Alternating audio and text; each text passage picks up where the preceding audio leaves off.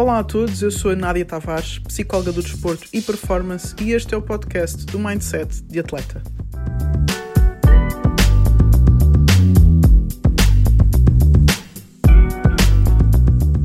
Fala-se muito sobre a palavra potencial no meio do desporto, no meio da performance, em tudo o que tem a ver com a evolução ou desenvolvimento humano.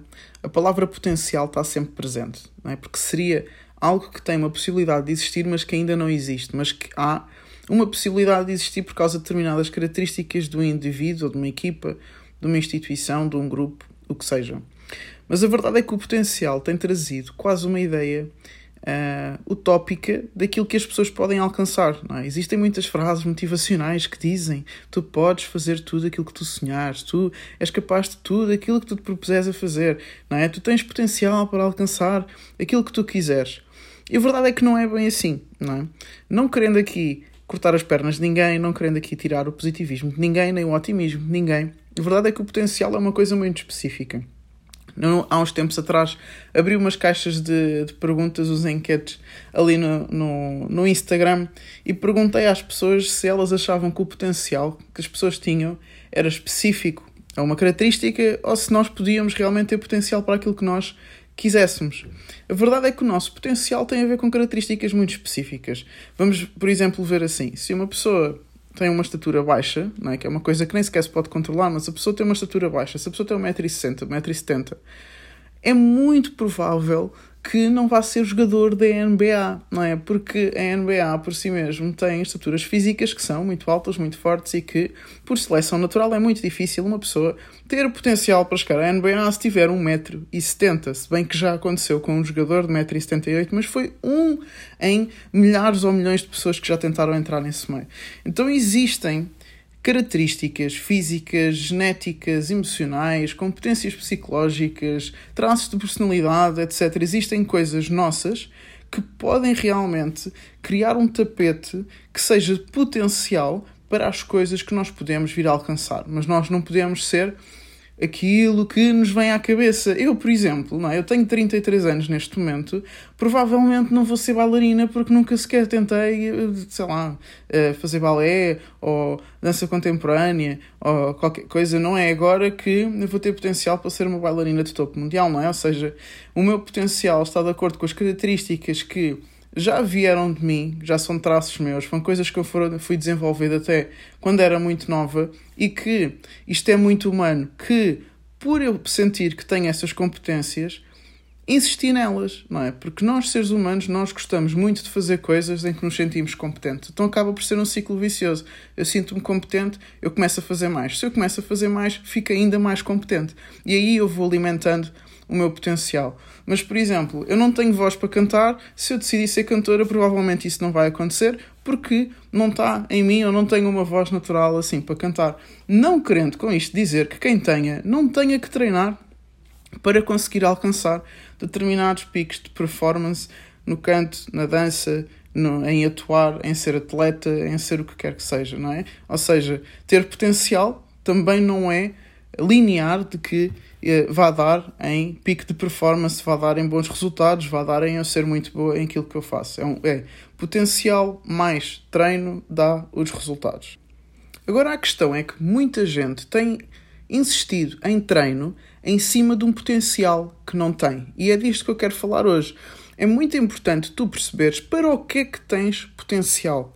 E isto, estamos outra vez a falar de coisas que eu falo muito e que já falei noutros podcasts, em outros vídeos, em outros diretos, que é autoconhecimento. Se tu não sabes em que é que tu és bom, quais é que são as tuas competências, quais é que são as tuas habilidades, quais é que são as tuas capacidades, o que é que te faz diferente dos outros, o que é que te faz destacar de todas as outras pessoas que estão no teu grupo, todas as outras pessoas que competem contigo a nível desportivo ou no teu mercado, o que é que te faz diferente, o que é que tu tens de bom? Se tu não sabes isto, como é que tu sabes em que é que deves investir, em que é que deves apostar?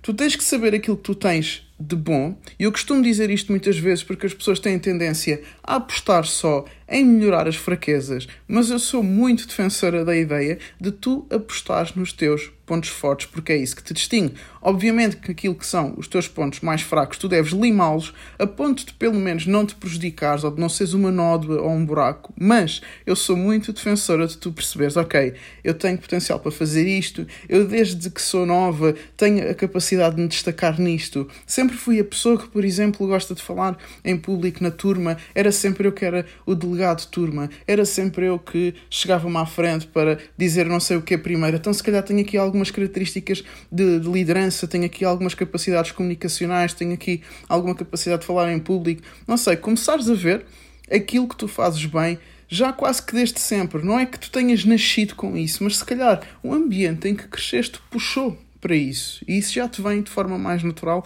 porque já o fazes há muito tempo, e o ambiente onde cresceste já puxa por ti para fazeres isso há muito tempo. Quando tu começares a ver, ok, eu sei fazer isto, eu já trabalhei nisto, uma vez puseram-me a fazer isto porque eu era boa naquilo, começas a fazer uma lista disso.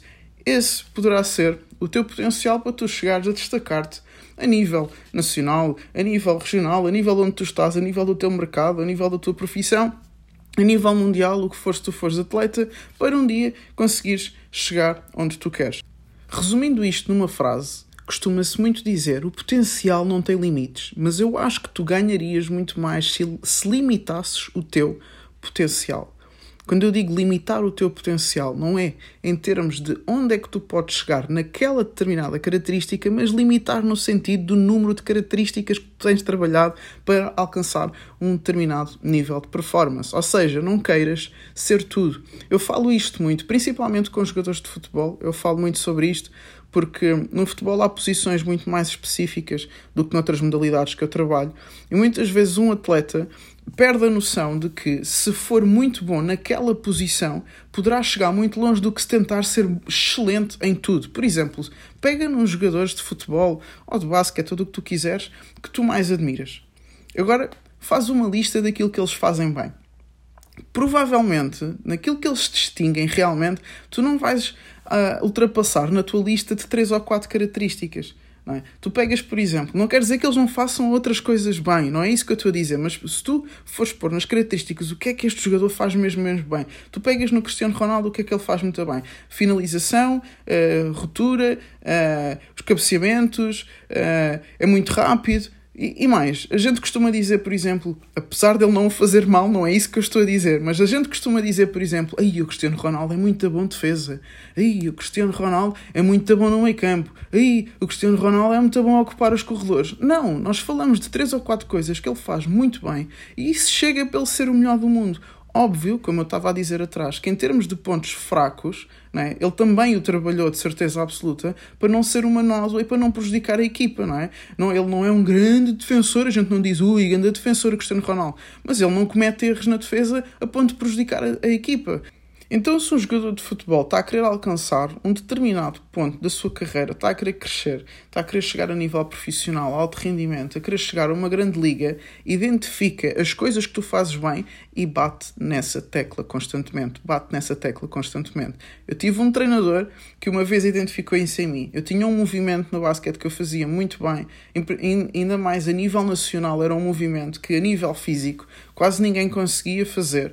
Então ele dizia, olha, aqueles 10 minutos antes do treino, em vez de estás a brincar com os teus colegas, está tudo a lançar ao cesto e a brincar e não sei o quê, porque ainda não começou o treino, tu tens que estar a treinar aquele movimento, porque aquele movimento é o que tu fazes bem, e aquele movimento é o que ninguém vai conseguir parar, e aquele movimento é o que te vai distinguir, e aquele movimento é o que te vai fazer chegar longe. Havia muitas coisas que eu tinha de fraquezas que eu tinha que trabalhar, mas ainda assim, ele como treinador, ele é um dos melhores treinadores a nível do nosso país, ele dizia-me, pega no movimento que tu fazes melhor, insiste e faz 100 vezes por dia, faz 150 vezes por dia, faz 500 vezes por dia quando tiveres treinos de lançamento, repete, aposta naquilo que já é o teu potencial.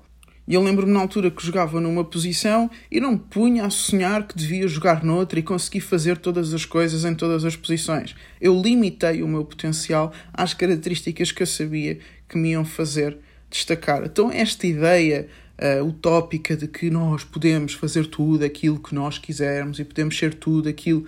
Cuidado com essa frase. Eu percebo o intuito por trás, que tu podes realmente chegar muito longe, mas tu podes chegar muito longe estrategicamente em cima das características que tu já tens. Esse é o teu potencial. Então, conhece o teu potencial, investe no teu potencial.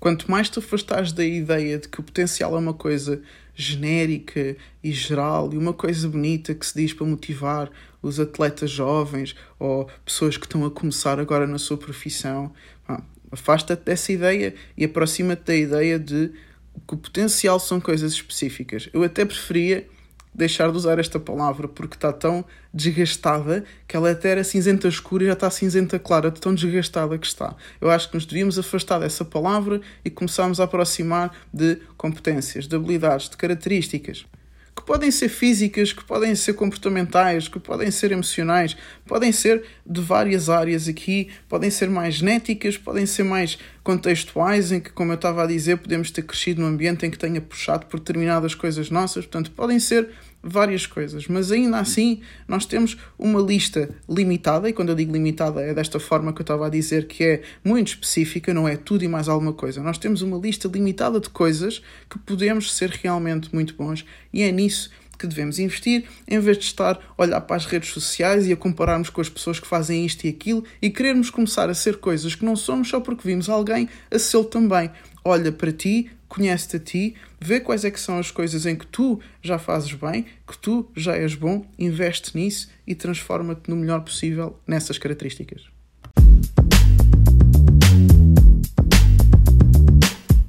Espero que tenhas gostado da mensagem, que tenhas desfrutado dela, mas agora lembra-te, põe em prática. Até à próxima.